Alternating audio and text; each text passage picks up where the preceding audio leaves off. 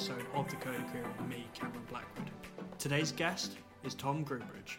Tom is actually one of the first bootcamp graduates in the UK, so he was one of the first people to go through the process of learning to code in a matter of weeks, rather than going to a computer science degree and going down that conventional route. So he's got a fascinating story to tell. In the years since this, he's become a senior software engineer, but it hasn't been without some bumps on the way, and he'll tell you all the lessons he's learned from that experience. If you're currently trying to break into tech, or if you're even just curious, Tom's episode will be particularly good because he's actually running a course for people that are very new to the industry. So listen in for more details. I hope you enjoyed today's episode, and remember, the best way to get in touch with me for feedback or ideas is via our Discord server. You can find a link to that in the description. But for now, grab a coffee, push those commits, and enjoy the show. Hi Tom, thanks so much for joining me today for the first in-person Code Career podcast. It's an honour. Thank you, Cameron. Yeah, I'm super excited, and I couldn't turn down the opportunity to come up to Edinburgh. Well, you fancy like a bit of rain, coldness, high winds? We have picked the coldest month, I feel, and we haven't packed accordingly. Oh no! So we've been wandering around the city, freezing, but thoroughly enjoying ourselves, but very chilly. Yeah, it's a great city, but it is very, very windy. So for listeners who aren't familiar with who you are, do you want to give a bit of a overview about who you are, what you spend your days doing? Yeah, sure. So I am a senior software developer at a bank called Zopa. Zopa was originally one of the first peer-to-peer lenders, and have now moved into this sort of new age bank industry. I actually started at Zopa about 6.5, 7 years ago as a junior developer, and have been there ever since, sort of rising through the ranks, and are now a senior engineer, and absolutely loving it still. Fantastic. And also as well, there's obviously your other project as well. There is. So I absolutely love teaching, and from my background of learning to code, I learned at a boot camp and learned quite late on, and have been teaching over the last few years. Anyone who's interested to learn a bit about software development or tech in general. And from that has spawned this Tom Teaches Tech company, where we support people from absolutely zero knowledge up to the place where they are thinking about maybe making a career in tech and beyond, and now about to start running part-time boot camps for these people to make the leap into the software development industry. Fantastic, because you come from a boot camp background yourself, but you must be fairly on in the boot camp scene then. Yeah, absolutely. When I joined, so I did a boot camp called Makers Academy, and I think Makers was one of the first boot camps out there. And when I joined them, I think I was in the second cohort, so I was probably in the first sort of 10 people to do this course. And it sounded bonkers. It was, their whole thing was learn to code in 3 months, get a job and start earning money straight away. And at the time I was 19, and I thought, I sort of humming and ahhing, do I go to university? And I think I was going to go study politics at Birmingham. And I really wasn't sure why I was going to do that. I think I just got a position and thought, yeah, great, I'll do that. And instead I went to Makers Academy and did this course. To the surprise, I think, my parents as well. They weren't sure, like, hang on, are you sure you want to do this? It's a lot of money, and what are you going to get out at the end of it? And actually, it's probably the best thing I've ever done. Learning to code has opened so many doors that I didn't even know existed. But I felt it was a big risk at the time. It wasn't a proven concept in the industry which I didn't know at the time, obviously, because I had no understanding of the world of tech, but it wasn't common for people to sort of do these boot camps and get jobs. So it was a risk looking back on it, but at the time it was a fantastic experience and a lot of hard work. But yeah, I would recommend for people to learn to code because the industries are out there now. Brilliant. We could have ended up in halls together because I went to Birmingham. Oh, really? I don't know if you saw. Yeah. What year would you have gone? I would have gone 2012, I believe. Oh, you would have been a year above me. But okay. Probably could have ended up bumping into each other Absolutely. on campus. It's I mean, Birmingham's great, but I do think that certainly my earnings and experience would be better if I just, instead of going to uni, had just gone to a boot camp. But I don't regret it. I always go over this on the podcast. I don't regret, I did a business degree. Yeah. I don't regret it. But sometimes I wish, oh man, it'd be great to have that extra experience by now. Yeah, I think if I did go to university, I wouldn't have regretted it either. Yeah. I mean, UOB, the student union's great. Like Exactly. the drinking was fun, Yeah. sports night. The lectures, not so much, but it was great. And I've had, I have older siblings who both went to university, and I sort of grew up in that environment of watching them go to uni, having great fun. And it was all, for me growing up, it was always on the cards to go to university. But when it got to the point where I had to make a decision, I really wasn't sure why I wanted to go. And obviously the fees had gone up by then. And it was a massive financial investment. But yeah, I think, everyone's got to find their own way. At that age, I think a lot of people are sort of fumbling around in the dark, not sure what they want to do. But yeah. It's a brave decision to go and do that. It's quite impressive. And I mean, the loan thing is, I mean, I won't say on the podcast how much I still owe, but I looked yesterday and oh no. I know. Think very carefully if you've just left school. I'm not saying going to university is a bad thing. I still encourage it, especially if it's good uni. But think very carefully about how much you have to pay back and when, and don't take all the maintenance if you don't need it, because it is a loan. Anyway, this isn't a personal finance podcast, and this isn't like Cam's financial regrets podcast, because that could go on a long time. And you've come all the way to Edinburgh not to hear about my personal finance woes. So let's go along with the quick fire questions. Obviously, this is a common fixture on the Coder Career now, so it's always interesting to compare notes to previous guests. And obviously, you've come through meeting Ben Reed and meeting me via him. Yeah. So Ben had some really cool answers to this. So curious to see how yours stack up as well. What was your first ever computer? Yeah, so I was thinking long and hard about my answer to this question, and I do remember Ben's answer being very exciting. I think he was quite young when he got his first computer, and for me growing up, I wasn't really interested in computers at all. So I didn't really own my own computer. I borrowed maybe my parents' computer to, go on MSN or Bieber or whatever it was at the time. But I only really started getting into technology at sort of just before I started the boot camp. So really my first computer was when I was sort of 18, 19 years old. And I got a MacBook Pro, sort of a 13-inch, sort of a mid 2012 edition, and it was really the only reason I got it was because they sort of said, if you want to do these boot camps, you do need to get yourself a laptop or a MacBook. So yeah, really up until that age, I never really owned my own computer. It's pretty wild. So you literally got a computer to code. That is very it was. Looking back on it, you think, what were you thinking? But at the time it was all very exciting. I think when you're young, you believe you can really do anything. So yeah, we just sort of dove into it and had to get a laptop, or else I wouldn't have been able to learn. Fantastic. And in terms of your favourite tech city, you're from London, right? And you live there now. Yeah. Is London that, or is it elsewhere? It's hard to look past London. I've sort of lived and worked in London for close to sort of 9 years now.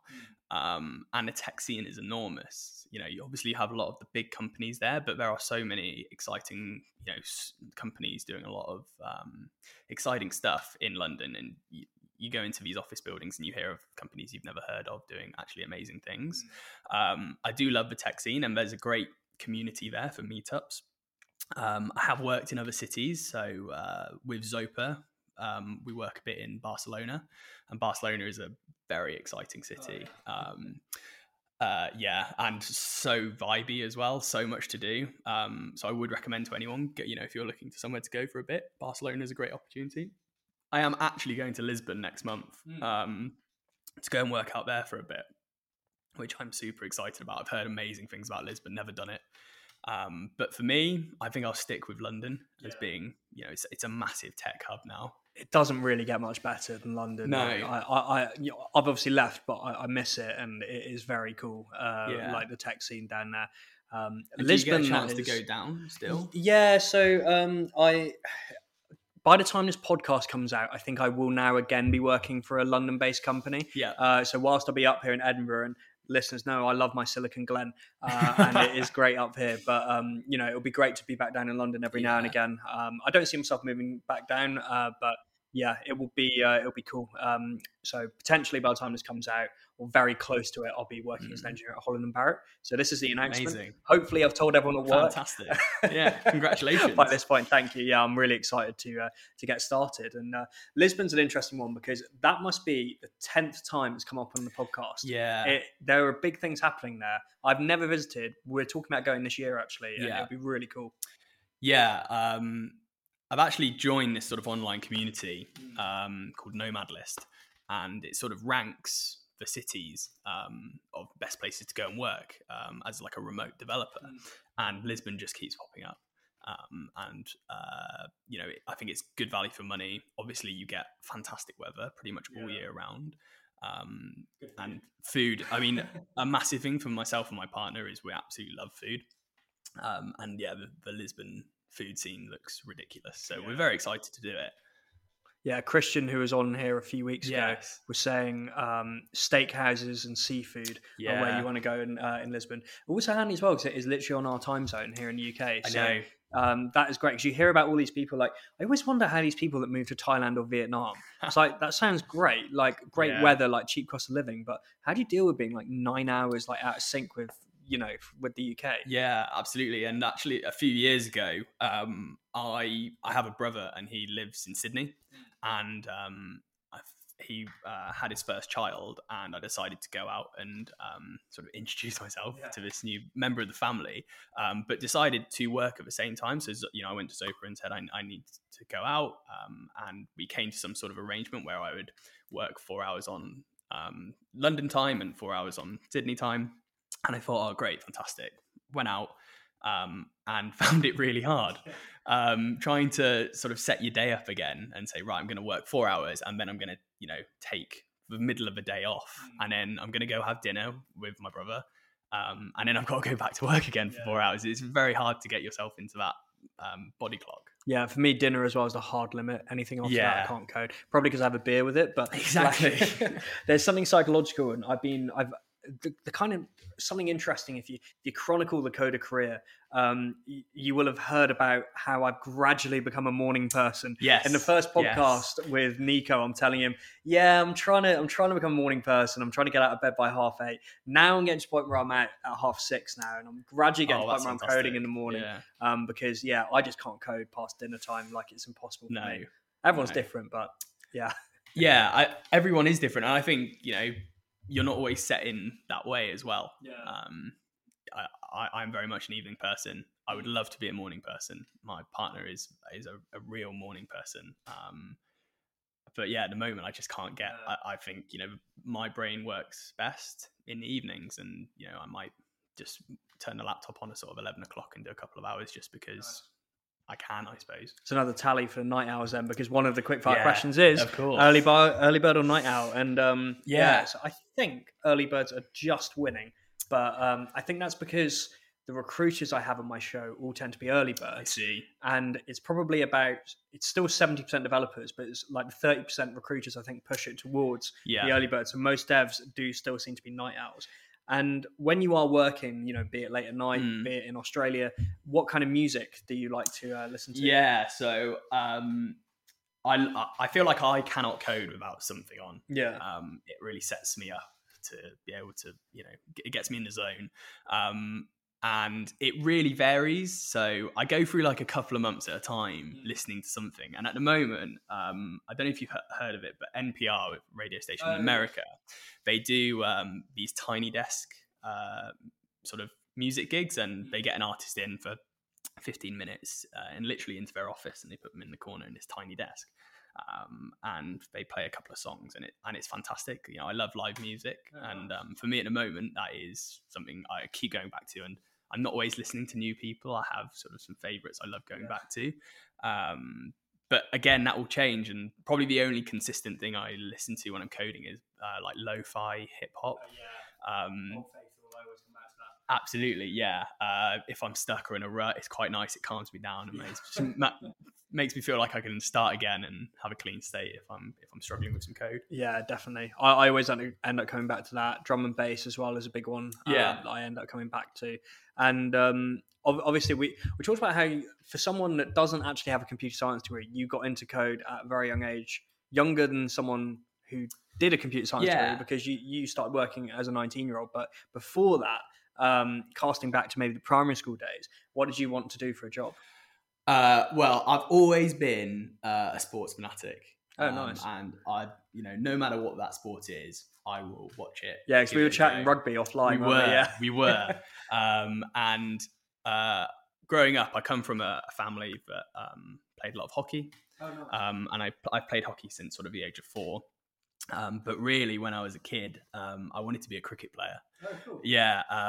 One of my sort of most memorable memories of sport is watching the '05 Ashes when England won it. For people who don't know, England beat Australia in the UK for the first time in 20 years. And for me, that was it. That's all. After watching that, all I wanted to do was, become an Andrew Flintoff. Unfortunately, the ability wasn't quite there. So the older I got, the more I realised maybe cricket isn't for me. But yeah, as a kid, sport was always the one. And still play to this day, but unfortunately not to the level I would have dreamed to as a child. I was absolutely useless at cricket. I loved sports, but I think it requires such a degree of concentration when you're fielding. And when I was not the best at keeping concentration as a child, like the thing about rugby or ice hockey, which are the two main sports I played, it's kind of like you always need to be paying attention because at any time something could smack you. Whereas in cricket, there's more gaps. But then if you're really not paying attention, it can end very badly. Absolutely. I can't remember. There's some famous quote. It's like cricket is 90% boredom, 10% fear. Well, yeah, and they're probably exactly right. I played a lot of cricket, and I was a bowler. So when I batted, I was a terrible batsman. And unfortunately never got over the fear of the ball hitting me. It's understandable. I think cricket players are underrated in toughness. It takes some guts to go up against a top bowler. I wouldn't want to. It's terrifying. No, not at all. When I went at college, my school was a very good cricket school, and we used to have some overseas players come over, and I always remember this chap called Jimmy. He was a West Indian. He was about 6'9", 6'10", and he used to come in and bowl. And honestly, I'd almost be in tears in the net. I just want to get out of there, please. That's when the hamstring goes or something. Exactly, I can't do it today, lads. Yeah, I've pulled that one before. No pun intended. No. But yeah, it's cricket's a good one, and I'm not a massive cricket fan, but I do remember that '05 series, and that was pretty iconic. Yeah. Weird as a Scot to be backing England in that, but I know. the Scottish cricket team is so bad. You've just got to find someone to back. Yes, right. But you've had a good. As things have gone for you, I think you made the World Cup this year, and that was exciting. Yeah, just about. Yeah. I'm more or less I make an exception with the obviously. Despite the accent, there's a whole anyone but England thing. Yes, but I make an exception in cricket. There you go. Really, there's no rivalry to speak of because we are so bad at cricket compared to England. But yeah. So back into tech. Obviously, we talked about makers. Obviously, you were like we were saying, you were on the first cohort. How was that process, picking up programming and then getting into your first job? Do you want to talk about how that went for you? Absolutely. So with Makers Academy, I really went in blind. I decided this is what I want to do, or give it a go at least. And really, I remember turning up on day one, still not really sure what that entailed. What was I going to do with day one of learning how to code? And I think day one was sort of an intro to Git, an intro to the command line. And I always remember walking away from day one just in tears, just being like, oh my goodness, what have I sort of set myself up for here? This is impossible. I was learning basic, command lines, CD, ls, whatever. And it just I couldn't fathom in my head how to do this. And it was terrifying. And I always say to people when I'm teaching and they're struggling, it is a terrifying journey. You are not going to breeze through this. If learning to code was easy, everyone would do it. But it is so learnable. You just have to persevere. And for me, I think sort of with the Maker's Journey, it was a 12-week course and it was full time. So it was, 9 in the morning till 6 at night. And really you'd be coding in the evenings. And I think for me, until maybe week 6, I was still lost. And then suddenly just, by persevering and keep going, I think something just sort of clicked in my head, and then learning became easier from that point on. So from week 6 to 12, when you're starting to talk about more in-depth stuff, I mean, the course was Ruby on Rails. Yeah. Because at the time, that was the hot language, and people were, it was great for startups because you could build things very quickly. Yeah, it's so quick, isn't it? So quick. And yeah, soon, we started learning Rails at sort of week 6, and things started to click. And, I wouldn't say by the end of the 12 weeks, I was a fully fledged developer ready to go. But yeah, definitely if you'd have told me after 6 weeks, in 12 weeks, I would have graduated and been able to build applications myself, I would have laughed. There's some kind of snowball effect there, isn't it? Where eventually you just hit some inflection point where suddenly it just clicks. And I really relate to what you're saying. Like for me, like the ironic thing is anyone that's worked with me knows that I'm the React man. It's my bread and butter. It's what I love. But it took me so long to get to grips with React. I didn't get it for the longest time. I didn't understand JSX and why that worked the way it did. But you just hit this point where you click and it's like, oh, hold on a minute, I just get it now. Same thing with the command line environment. Like that took me so long to understand. Absolutely. And I think when I am teaching people, it's all about making sure that they are staying positive through those times. Because it's very hard to say to someone who is struggling, look, you will get through this. Like you will start to understand and things will start to click. And then when they get there, they do agree with you. But at that moment in time, it's about making sure that they are supported enough and feel like, no, we are in this together, and you can push through this barrier. Because I do believe, like you said, you do suddenly sort of open the door and things start to make sense. It's just persevering through that time. This may be a controversial point for me to make, and I'm curious to see how you feel about it. I believe nobody on earth is a natural coder. Nobody's naturally good at it. It's just everyone perseveres, and it might feel like when you're new to it, you think everyone else is a natural at this. Because you're so self-conscious of what you don't know versus what everyone else already knows. I think nobody's actually a natural, but people get worked up and they think they can't do this. But actually, everyone's been going through it privately. Like there's that old saying that I've probably modified here, where you see everyone else's highlight reel, but you see your own blooper reel. Like Yeah, absolutely. And I think I tend to agree with you. I think a big part of learning to code is learning to think like the computer is, like the application is. And I think that doesn't come to many people or anyone sort of instinctively.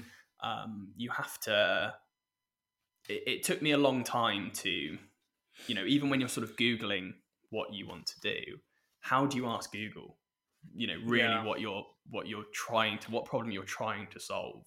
I think like probably fundamentally, that's one of the biggest barriers to people succeeding is you've got to learn how to think. Again, you kind of have to take back everything that you've maybe learned at school and sort of start thinking as the computer's thinking, which I just don't think is a human trait.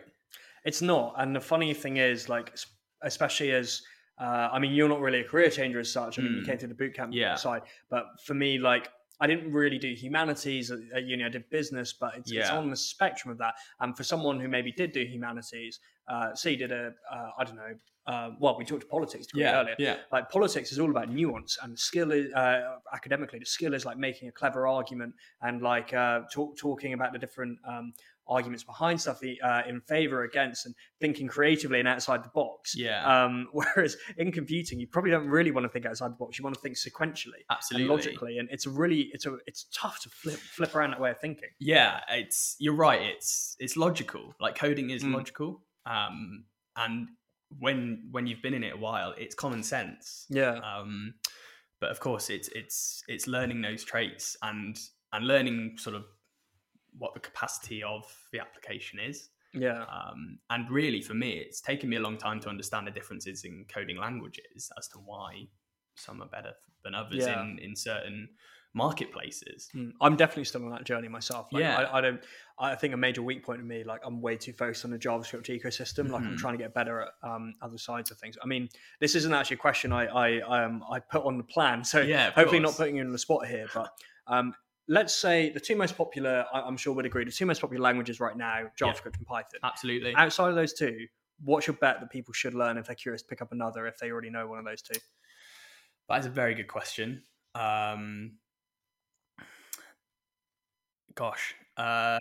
What would I say?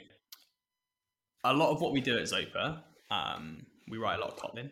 Okay, nice. And it's not something I've ever really dove into, but the people who write it think it's great.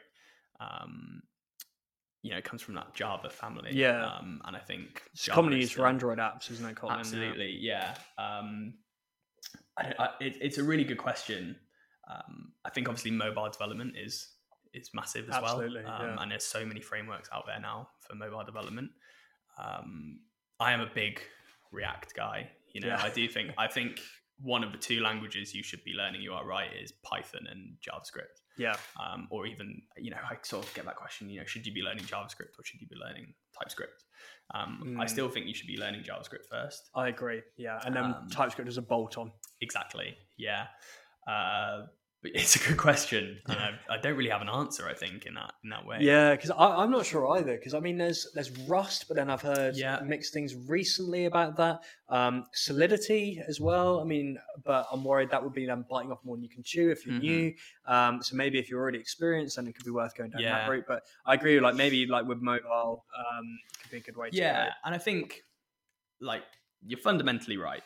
Python, JavaScript, it covers most things for you, and then you should be going out and seeing what really gets you going, because there are so many languages out there. I probably know hardly any of them, or even the names of half of them, but it's about, once you have those fundamental tools, go out and see what you're excited about. Absolutely. I mean, the greatest products ever made are often built by experiments, like I think something that parodies this, but it's a show that you can learn a lot from, Silicon Valley. You can learn a lot from it, but also the way they portray how Richard accidentally makes a compression algorithm that's incredible just by him trying to make a music app.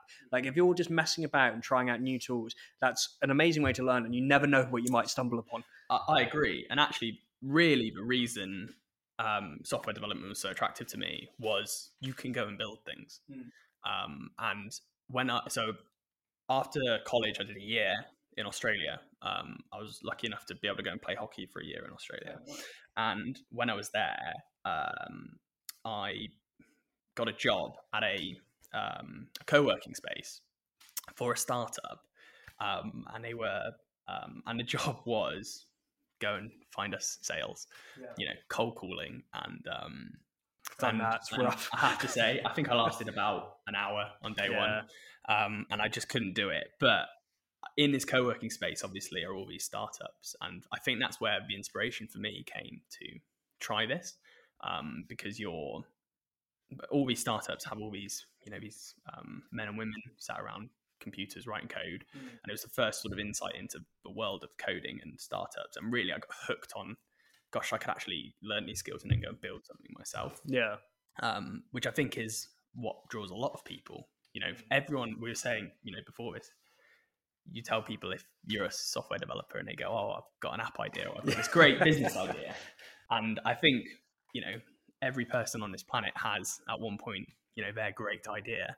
And I think people are now realizing, actually, I could learn those skills 100%. And go and try it myself. Yeah. And that's what I like about, I feel like increasingly in this sort of Gen Z, they're with stuff like TikTok, I've been quite exposed to what they're doing. And a lot of it is check out what I've done, and there's quick bites of what they're learning. And I do feel like this generation is hopefully becoming a bit more digitally native. I was a bit more worried that they would actually be not great at coding because they're so used to everything being so easy. Whereas maybe our generation, and maybe even probably actually people more like 10 years older than us, had to do a lot of the grunt work themselves with computers. Like, I mean, we grew up in that sort of like, because we're basically the same age. I mean, we grew up in the noughties basically, where stuff was quite advanced. But like we had to do a bit. I mean, if you're using computers in the 90s, I mean, Ben's episode is a great example of that, where he was talking about how him and his mate had to set up that internet protocol, and Oh it yeah, actually ran up like a absolutely. huge bill on his mum's account, which is, I think, episode 15. I might be wrong on that one, but worth listening to. I think maybe I was worried about that, but it seems like actually Gen Z are getting stuck in. Yeah, I think you're right. I'm not a massive fan of the social medias, but with my company, Tom Teaches Tech, it's a great way of accessing a lot of Definitely, people. yeah. There's lots of positive social media. We all know the negatives, but I start to get these reels on my social media of coding, and it's super exciting. But I do think there's still that. You're right. There's that that thought process of learn to code in 10 days, and then your life's set forever. Yeah. If only it was that simple. If only it was that simple. I think people sell the dream, and actually a lot of work has to go into it. But again, it's so satisfying when you do succeed. But yeah, I think it's going to be, the tech game is only growing, and there are jobs today that there weren't 10 years ago. And it's starting to be cool, like over the last sort of, I think, probably 5 years, it's become super cool to learn to code and have these skills. And that's only going to grow. Absolutely. And I mean, kind of related to what we were talking about before as well, but now as well. I mean, if you're already established in the industry and there are jobs in 10 years that there aren't now, but that also means that, we talked about Ruby on Rails. Yeah. How many Ruby on Rails jobs are there now? How do you roll with the punches and learn new technologies? What would you identify as good strategies to deal with this? Yeah. So again, I learned Ruby on Rails in 2012, and my first few roles were Ruby on Rails jobs, and now the market is dominated by these JavaScript framework, for front ends. And I don't think there is a crystal ball you can look into and say, this is what you need to do. You've just got to always stay on top of it. You've always got to engage with other people who are learning other technologies, see where the industry is going. For Zopa, a few years ago, originally we were a Rails application for our customers. And of course, it ended up being this mammoth application. And the JavaScript framework started to blow up. React, Angular, and we were kind of deciding, which way do we go with this? Do we focus on Angular or do we focus on React? And for a long time, we were trying to come up with a resolution as to which worked, and we picked React in the end. And it's probably the first time that there's been so much backing for a framework. These technologies, they come and go, and React seems to have really solidified itself in the market. I wonder if and when it will be killed and what by. Well, that's the thing. You just never know, do you? It must happen. Like Flash died, and that was so ubiquitous. I can never pronounce that word. Ubiquitous. Better than I would say it. But Flash was everywhere, and that died. So it will go eventually, but it's just when. Is it too big to fail? Well, that's the thing. Is it too big to? That's what I said about Lehman Brothers. Yeah, of course. You never want to say it's never, going to be around, but it is backed by some of the biggest tech companies in the world. But there will be something that comes along that is more exciting, and there are other more exciting technologies out there, but they might not be able to handle these massive companies. There's just nothing like the ecosystem that React has, and it's the best. It is the number one thing that a junior developer should learn, really. If they want to get a job, it's the quickest way to make an impact. If you know you want to be an engineer, then definitely just pick up React. Once you've already learned vanilla JavaScript, obviously. Yeah, absolutely. It is the fastest growing technology out there, coding language, and there are jobs, all over the place with React. And if you're doing the maths game, if you want to get a job, you pick the industry that's looking for the most amount of employees. Absolutely. And React at the moment is probably technology. The only caveat I would say with this, and it's a bit of a weird point, especially in the age of remote working, but if you're in a market where it tends to be only on-site roles, then definitely double check that all the companies in your area do use React, because I've given this advice before, and then I've realized actually I should probably be careful here, because a lot of the time, particularly in non-tech hubs, it's a lot of like Java and C# and like Angular jobs. So definitely worth like double checking in your individual market. But for the majority of listeners, definitely React would be the way to go. Yeah, absolutely. All companies have their own technologies. I don't think any two companies will be running exactly the same tech stacks. So it's important to look out. And also, if you're looking at front end development, then React is where you should be going. But if you are looking down the back end industry, it's probably not where you want to focus so much of your time. You focus more on the Python. Python would be, you talk about languages that have been around forever. Python has been around for I think Python be older than both of us. I mean, absolutely. And it's a great language to learn. And I think, I learned Ruby first, and Ruby was very similar to Python. So when I picked up Python, it was much easier because a lot of the fundamentals cross over. Yeah, absolutely. And we've talked a lot about what you write in, what times of day you work in, what music you listen to while you do it, and where you like to be. But what is actually a typical day in the life of a senior software engineer at Zopa? Yeah, so I think the great thing about this industry is no 2 days are the same. So even though you're following a structure with your days, you're never dealing with the same problems. You're always looking at something else, or a different part of the code base, or thinking about how this product is going to improve the lives of customers. But for me, the first thing I've written down is coffee. I need coffee. So the first thing I will do, when if I'm working from home or I'm in the office, go grab myself a coffee. I will not be able to do any work until I've got my caffeine hit. And after that, we then start with a stand-up. So, our team, at the moment, our team is about 10 people. We will do a stand-up. It lasts 15 minutes to half an hour. We have a catch-up and understand what we've done the previous day, what we're doing today, anything that's blocking us, if anyone in the team can support us with that. And then after that, most of the time, for me, it's about getting down and doing some coding. I think with coding, you need to start giving yourselves a couple of hours at least of real dedicated time to get into the tech. So I try and do that. At the same time, I'm supporting people with PRs. We have some more junior developers in the team, in the company, and we're there to support their growth and help them improve their skills. So we spend a lot of time PR reviewing. And then obviously by that time, it's sort of lunchtime. We have, I do really believe it's important to get up and walk away from the laptop for an hour, go outside, have a walk, get some food, reset your brain. If you sit at a laptop all day, you're going to end up not being that productive. Well, for me personally, that's what would happen. And then really after lunch, I try and get back down and do a couple of hours of coding alongside meetings. I mean, one of the great things about Zopa, the company I work for, is we aren't just employed as developers. We're employed to really think about the customer and to understand, what benefits are coming from the product we're creating.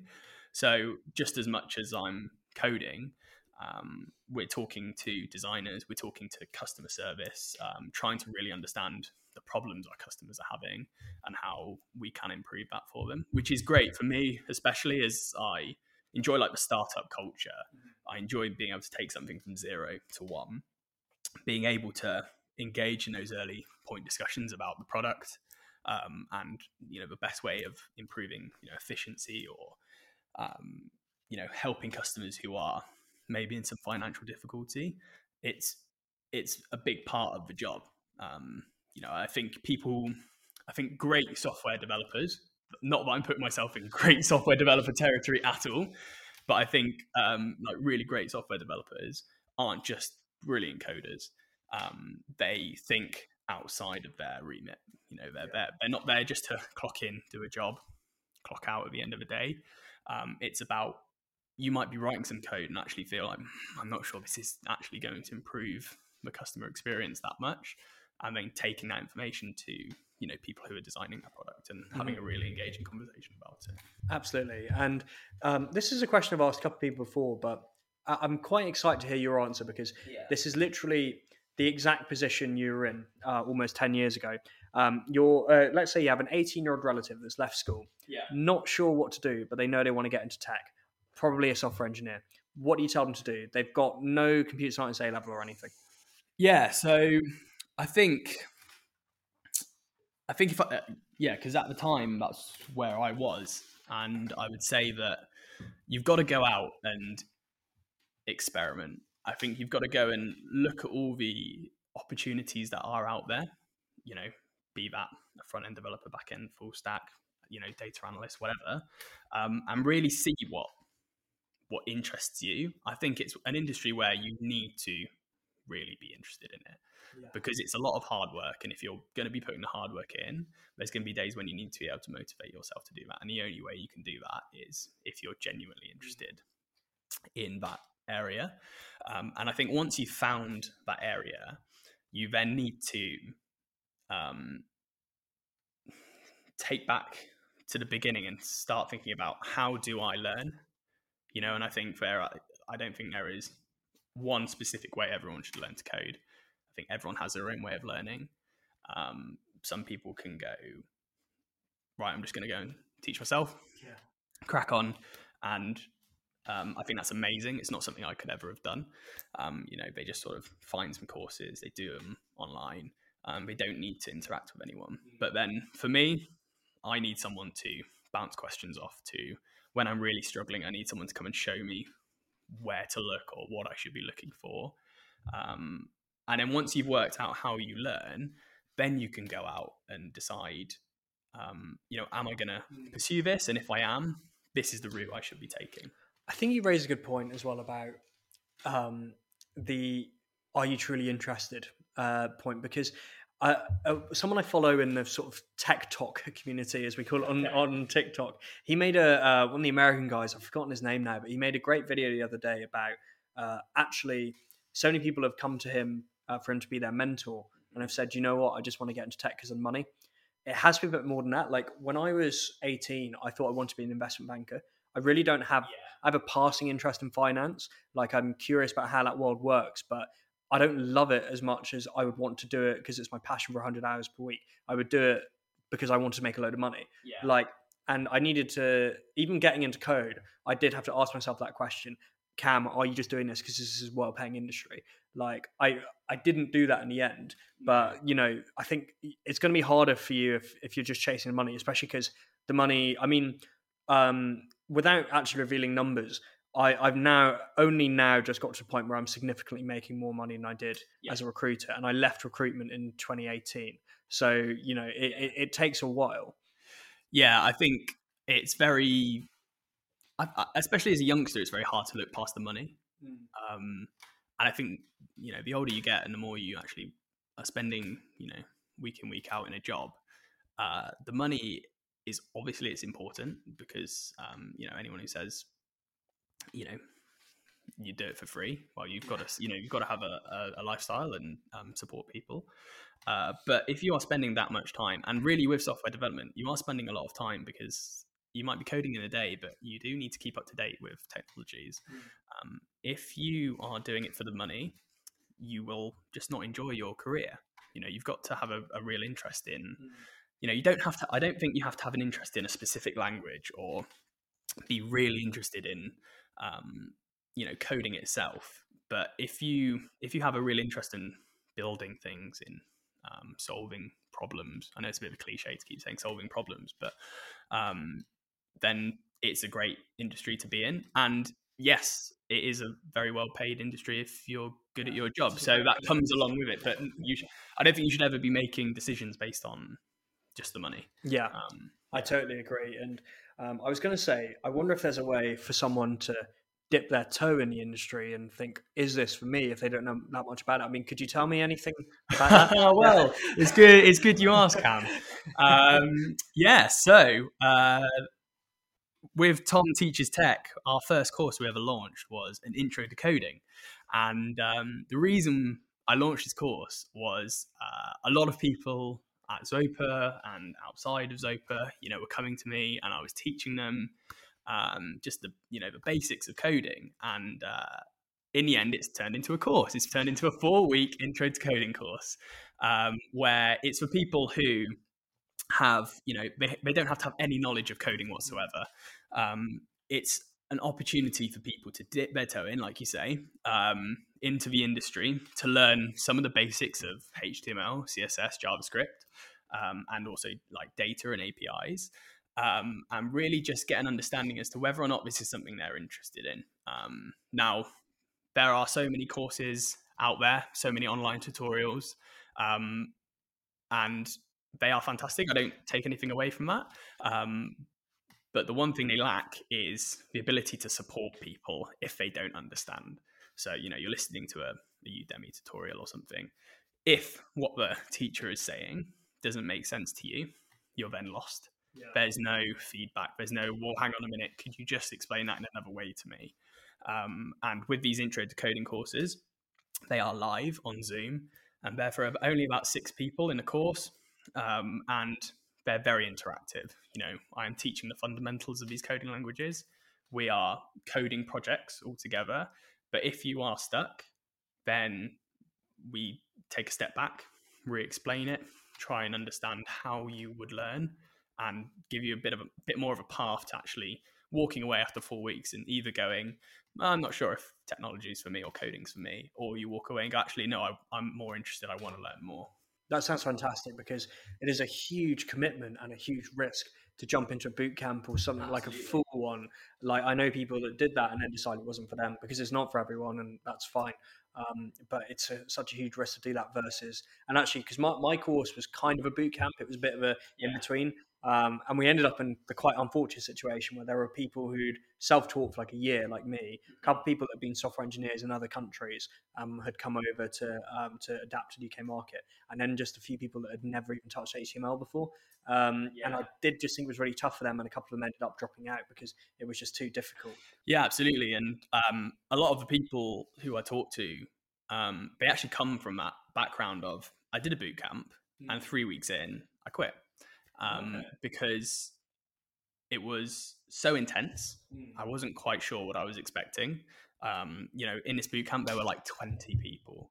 And how do there's 20 people in this cohort, but then the teacher's probably teaching 2 or 3 cohorts. So we might have, 40, 50 people in there under them.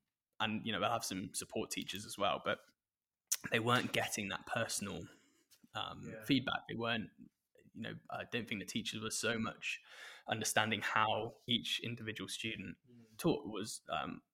learns best. And the problem with the assistants as well, they're often recent graduates of the program. Yeah, absolutely. They might be able to code, but they might have picked up bad habits, and they will probably find it quite tough to explain why something works the way it does. Yeah, I absolutely agree. And, I think it's important that, I'm not saying these boot camps don't work. These boot camps work, but they work for a certain type of person. Yeah. And sometimes I think they are taking too many different types of people who learn very differently. Yeah. And I get a lot of those people who go, look, it's almost scared me off ever trying code again. But then we go, well, look, why don't we do some sessions? Why don't, I run a coaching program on the side to support people who have maybe dropped out, who need a bit more confidence to build themselves back up, to get back into learning how to code. And it's really about taking that personal approach with these people. They are investing, like you said, a lot of money in this. And if it doesn't work, that's a lot of money down the drain. Yeah. These aren't plus the lost income as well, because you have to quit your job. Well, exactly. These guys are taking at least 3 months off, for these full-time intense boot camps. And then, gosh, it might take you another 6 months to land a long time. Like, I know someone I have a friend who, I won't say his name, but it took him 18 months to get his first job, and he's a great developer. Yeah. Like, he's just not the best at interviewing. No. And again, that is a skill in itself. Yeah. Tech interviews are hard. Yeah.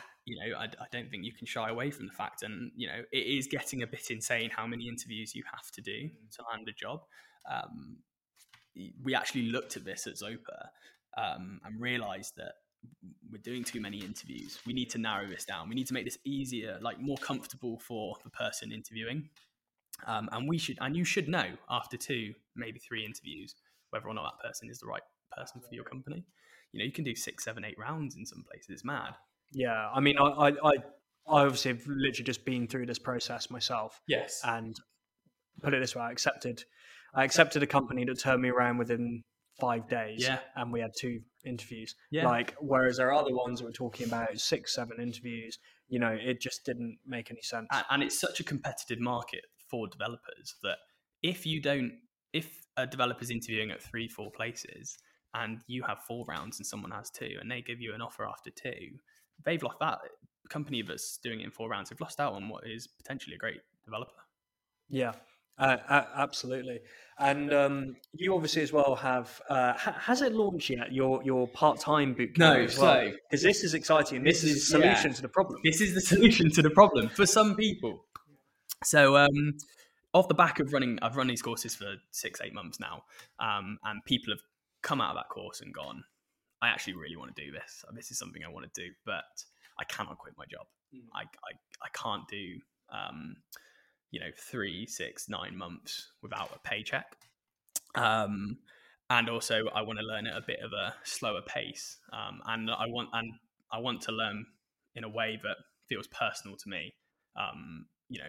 We can, once you understand that person, we can tailor a course to them. And this is where our part-time boot camps essentially have come from, where instead of doing it over 3 months, we're doing it over 6. And instead of it being full-time, it's 2 evenings a week of classes. And then we do suggest to people that they try and maybe take their hours down to 4 days a week and give themselves a full day on a Friday where they can work on projects, but also we will be there the whole day for them to get support from. Not being that we, in the rest of the week, we are there as well, but obviously people will be working. So, we have a Slack group and we can jump onto Zoom calls all week. But the idea is that they can really put some time in on a Friday to build up to hopefully after 6 months being in a position where they can start interviewing for jobs, or what we're seeing at the moment is companies are actually sponsoring employees to do this, and then will join the company again, but as a developer. It's a fantastic strategy to get a developer role, get sponsored by a company. And also as well, you mentioned the 4-day week thing. And this is something that I think is so underrated because, and I said earlier, this wasn't a personal finance podcast, but this is a personal finance point. If you take a 20% pay cut to go 4 days a week, you're not going to lose 20% of your net pay because of how tax works. Absolutely. It's actually depending on your tax bracket, it could be as low as a 15% pay cut, which can be actually it's worth really considering that. Exactly. And really, you're taking that cut to invest in yourself. Yeah. And if after 6, 9 months you then have a role as a developer, that investment has paid off. And the sky's the limit at that point. I think it's so exciting for people who are joining the industry now as entry-level junior developers, because it is just blowing up. Yeah, and it's not just money. The money's fantastic, obviously, and I'm now getting to a point where it's money that I really would have struggled to have made as a recruiter, even after 10 years now. But it's not just money; it's flexibility. Like if you have kids or something, it's an amazing job that you can do because it's remote friendly. Like companies are very forward thinking. Obviously, I touch on remote friendly. Maybe it's not that you want to spend more time with your kids. Maybe you want to jet set around the world all the time because a lot of companies will let you do it. Like it's so flexible, and it's like you don't need a different qualification for each country you move to. Like if you're a lawyer, you're gonna have to retrain each time. Even a doctor would have to retrain, and the human body's the same, right? But for us, JavaScript is the same in Tokyo, Lagos, New York, trying to name more random cities, and London and Edinburgh. Absolutely. And obviously the pandemic has meant that everyone is now either working from home full-time, part-time. But I don't know about you, but for me, it wasn't a massive jump. Technology, Zopa were good at saying you don't have to be in every day before then, because we can do our jobs as well remote as we can in person. But now it has pushed it to a point of where you can go, well, actually, I don't even have to be in the same city if I don't have to be. Exactly. I mean, for me, I'm 450 miles away. Well, exactly. Although I am actually a COVID native developer because COVID hit 4 weeks into my professional development career, so Yes. it's I've basically always been working from home. So you don't know 4 any weeks other way. in, I caught COVID. Actually, fun fact about me, I think I was one of London's first There you go. COVID patient, well, not patients, COVID, Yeah. not victims either, person that had it, because I wasn't that ill. But yeah, I think it is an industry now. Well, it always has been, but it has been pushed by COVID to really being flexible. You know, do you want to travel? Yes, travel. Keep your job. You know, do you want to go in the office? Yes, go in the office. Like you don't have to move away from the office. You know, I love going. I go into the office, 2 days a week, and I love going to the office because you get to reconnect with the company, reconnect with the people, and sort of really understand who you're working for again. But having that, I don't have any kids, but for people who have kids, being able to, drop them off at school and pick them up, or have them at home instead of having to take them to nursery every day, must be amazing. It works so well. I have a pet as well. Like, Yeah. I can now realistically have a dog. At some, I can't in this flat because my landlord won't let me. But soon. Yeah, and it's the options are then wide open, and and it's great as well because you can pick and choose. Like, you like going into the office a couple of times a week. For me, it'd probably be more like once a month. Yeah, but make more of a day of it. Like, absolutely. It's the options are great, and if you do want a 5-day per week office job, they're out there. It's probably about 1% of developers that want to do that, but why not? You can do it. And I was chatting to someone at the company who's quite senior, and we're just having a catch up, and openly admitted, actually, when I come to the office, because this was sort of when I was coming maybe once every 2-3 weeks, I don't actually get that much work done. Yeah, I'm the same. Yeah, that's why I said once a month. Exactly. Yes, you don't want your employer to think you're not doing any work, but I don't actually get that much work done. But we both agree that's actually not a problem. Yeah. Because you might not be getting any like tangible work done, but you are re-engaging in the company, and getting to talk to your colleagues, and also sort of really understanding what you're doing your job for. And then you go away at the end of the day feeling super motivated again, which is great, because you need to still feel connected to your company, irrelevant of, a lot of people say, well, I'm just writing code, so why can't you do that for anything, for anyone or any product? But really, if you really want to walk away at the end of the day or the year and, say, actually, I've had a really good year, it will be because you're doing something that means something to you. It's definitely healthy as well to go into the office every now and again. But actually, any remote workers listening, if you want to have a bit of fun before you meet your colleagues, tell half of them you're really tall and tell half of them you're really short. Absolutely. And just get especially for someone like me who's like 5'10", so pretty much bang on average. Like, it's great to. I have told a few people I'm 6'6", and it's great to see the reactions. It is true. You meet people on Zoom, and then you meet them in person, and you go, don't "Oh my goodness!" legs. No, you never realise how tall someone is. Yeah. But it's a lot of fun to do that sort of thing. And my final question for you, more going back to your career, you've been in the industry for a while. Really interesting story, being probably one of the first few hundred bootcamp grads in the world. Really, yeah, maybe, Like, what would you change about your career? I mean, obviously, assuming there was no butterfly effect. Yes. So I was toying with this question for quite a while, and I was wondering what I was going to go into. And hindsight is wonderful, right? I would change a lot of things if I went back. For me, the first couple of years of me being a developer, before I joined like a good structured company, I was kind of just fumbling around in the dark, not sure, where I wanted to go, what industry I wanted to go into. And my first job out of the academy was for a very small sort of sports betting company.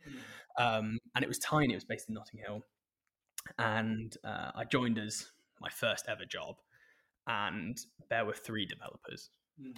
And it wasn't a good experience for me. I actually ended up not passing probation at this place. And, it did take a hit to my confidence, is going, gosh, what am I, how am I good? Do you know what? Literally the same thing happened to me. I still have such a good relationship with them. Yeah. Like, one of them came on the Code of Career. Okay. Like, one of the founders. But, I had exactly the same thing. 3 developers, really small company, and I just bit off more than I could chew. Absolutely. And I think with this company, I think they were looking for a mid-senior level developer at the cost of a junior, and it wasn't a very well-paid job, but it was a job, and to me that was the important thing. I had to, start earning some money. And when I got laid off, it really hit my confidence, and I was like, oh God, what am I going to do? And actually after that, I then sort of said, right, I'm going to just say yes to anything.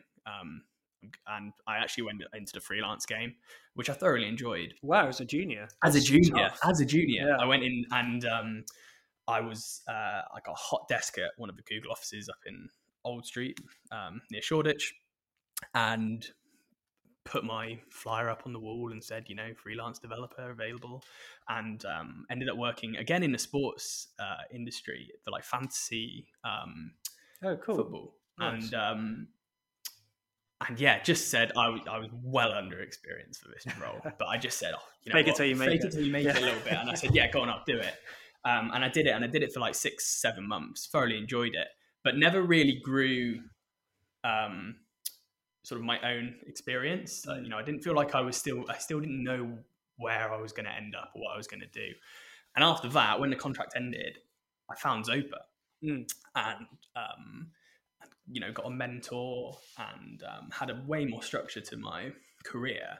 And I think if I was going to give any information to people joining, I think like a mentor is one of the best things I think you can have. Absolutely. Find a company that is willing to give you a mentor, but also has a great structure and a great culture about it. There are, and I don't think that's hard to find. I think there are a lot of great companies with a lot of great culture, but they will set you on the right path. And I think if I had my time again, I enjoyed freelancing, but I would have found a company straight away that was going to be like, right, well, this is what the roadmap can look like for you. We will support you along this journey, and we will tell you where you should be focusing your efforts. Because I think probably my career took maybe a 2-year hit, because I was entering Zopa as a junior after 2 years of developing, where really I feel like I could have been sort of towards the mid realm if I'd have found that company earlier. But yeah, I just think like that support network is so important to anyone who's starting out. Definitely. And, I think as well as experienced engineers, we have responsibility to mentor as well. Yeah. Especially if we got mentored ourselves. Absolutely. So, it's a good experience. You can also learn a lot from your mentee, because they're the ones that are clued up on the best practices because they're new. Well, that's the thing. We find a lot of juniors who join the companies, they are, they're more experienced than you with some technologies because they've just learned it. They've learned a new version, a new syntax. And yeah, the reason I am teaching is I love it. I genuinely think watching people succeed is addictive. You watch people who are, learning how to code, or they have a small challenge, and they, like they're building a JavaScript calculator, one of the very small things that they're learning, and it can take them a lot of time, and you have to support them through that. But when they succeed, you see it in their reaction that, they are so proud of themselves and they believe that they can do this. And that is such an addictive thing to watch and feel part of. And that's all the way through to mentoring people. I mentor people who are juniors moving into mid-level roles, which is a very different type of mentoring. But watching them succeed and seeing them like get that promotion, I like, that's what thrills me. And that's why I'm now teaching. We talked about, money over passion. Find your passion and the money will probably come with it. It's often the way, especially in tech. We're very blessed to, be able to often get both. Sadly, not quite to the point that our American cousins do, but things are getting better in the UK. Like, I wonder if we're number 2 now. I mean, there's obviously Switzerland, so maybe we're getting to the point where we're number 3 now, because the most recent the market, I mean, this whole conversation in and of itself, but the market has really kicked into a new gear in the last few months. It really has. And, companies are not having the office space as well. So, they're not spending so much money on that. And, it is a market where there is so much demand and not enough supply. There are so many roles available for developers, and there's just not enough developers. Exactly. And for people listening and thinking, oh, I wish I was an experienced developer, that old adage, the best time to plant a tree was 20 years ago. The second best time is now. Like, Absolutely. just get stuck in, because it's not like this is going anywhere. Like, certainly not in the next 20 years. Like, yeah. Like, it's, you know, supply and demand will shift a little bit, but like there's always, I can't see it really significantly changing for 20 years. And those roles might change, but they will be fundamental tech roles. Yeah, you might be a VR developer instead of a React developer, but that's still really cool. Absolutely. Absolutely. And I would definitely say to anyone who's listening, who's going, you know, I'm not sure what to do next. Maybe I want to make a career change. Maybe I'm out of school and I don't know what to do. Just try it. Yeah. Because you could try it for, you know, 4 weeks on our course, or you could try it, you know, you could watch some YouTube videos, or do a Udemy course or something like that. And you just don't know. Like, it might really spark something in you, but you didn't know. Like, I didn't know it existed for me. Me neither. Yeah, I didn't know that. Like, firstly, I didn't know the industry at all. I didn't really know that this existed. But secondly, I really didn't think of it as something I would be inspired to do. And it is. It's changed my life from not really knowing what I wanted to do at all to now having a good career and very happy in a great company whilst doing things that I'm passionate about. Yeah. And for me, it's the same thing. Like, I was miserable and depressed working in recruitment. It wasn't for me. I felt like I wasn't feeling fulfilled. And now I've been able to earn a lot more money than what I was doing, live in a city that I love London, but I've got to move back up to Edinburgh, and I absolutely love it here, and be able to do it remotely and really scratch a part of my brain that wasn't getting scratched before. And that's not to knock recruiters, it just wasn't for me. But you know, it's changed my life as well, and it's changed so many people's lives around the world. And join the movement if you haven't already, and preferably do it through Tom's programs. Yes. All right, cool. Well, we're rapidly kind of getting past the hour mark now. So I know. Was there anything else you wanted to shout out about what you're working on? Yeah, well, I suppose a couple of shout outs is obviously, you know, come and, you know, have a look at our website, we're on LinkedIn most of the time. It's tomteachers.tech. We are offering these intro to coding. We're also going into companies and teaching employees just about their tech stack and trying to build an empathy bridge between technical and non-technical roles. So if, you know, you're looking for something like that, please come and have a chat. And if you are interested in, you know, a part-time coding course, you know, come and have a chat to me. You know, I'm on LinkedIn. I'm always looking to have a chat to anyone, no matter what. And then finally, Zopa are looking all the time for great tech talent. And like I said, I've been at this company for 6.5, 7 years, and the only reason I'm still at that company is it is a brilliant company to work for. It is very passionate about, you know, we only employ people who are passionate about helping others. We have a fantastic culture, and we're looking to like invest in great people. So yeah, definitely, you know, not just in front end development, we have tech roles all across the spectrum. So just have a look. Fantastic. And I think that's a ringing endorsement. All you would have to say is, I'm an experienced developer. I work in the UK market and haven't left this job in nearly 7 years. Exactly. Like, that's how you know they're doing something right. Yeah, there is a reason. I would never have dreamt it when I joined. But, you know, it stood the test of time. You know, in an industry where you can change very quickly, you don't have to stick in a job for so long. The fact I've been there just, to me, proves it is a great place to work.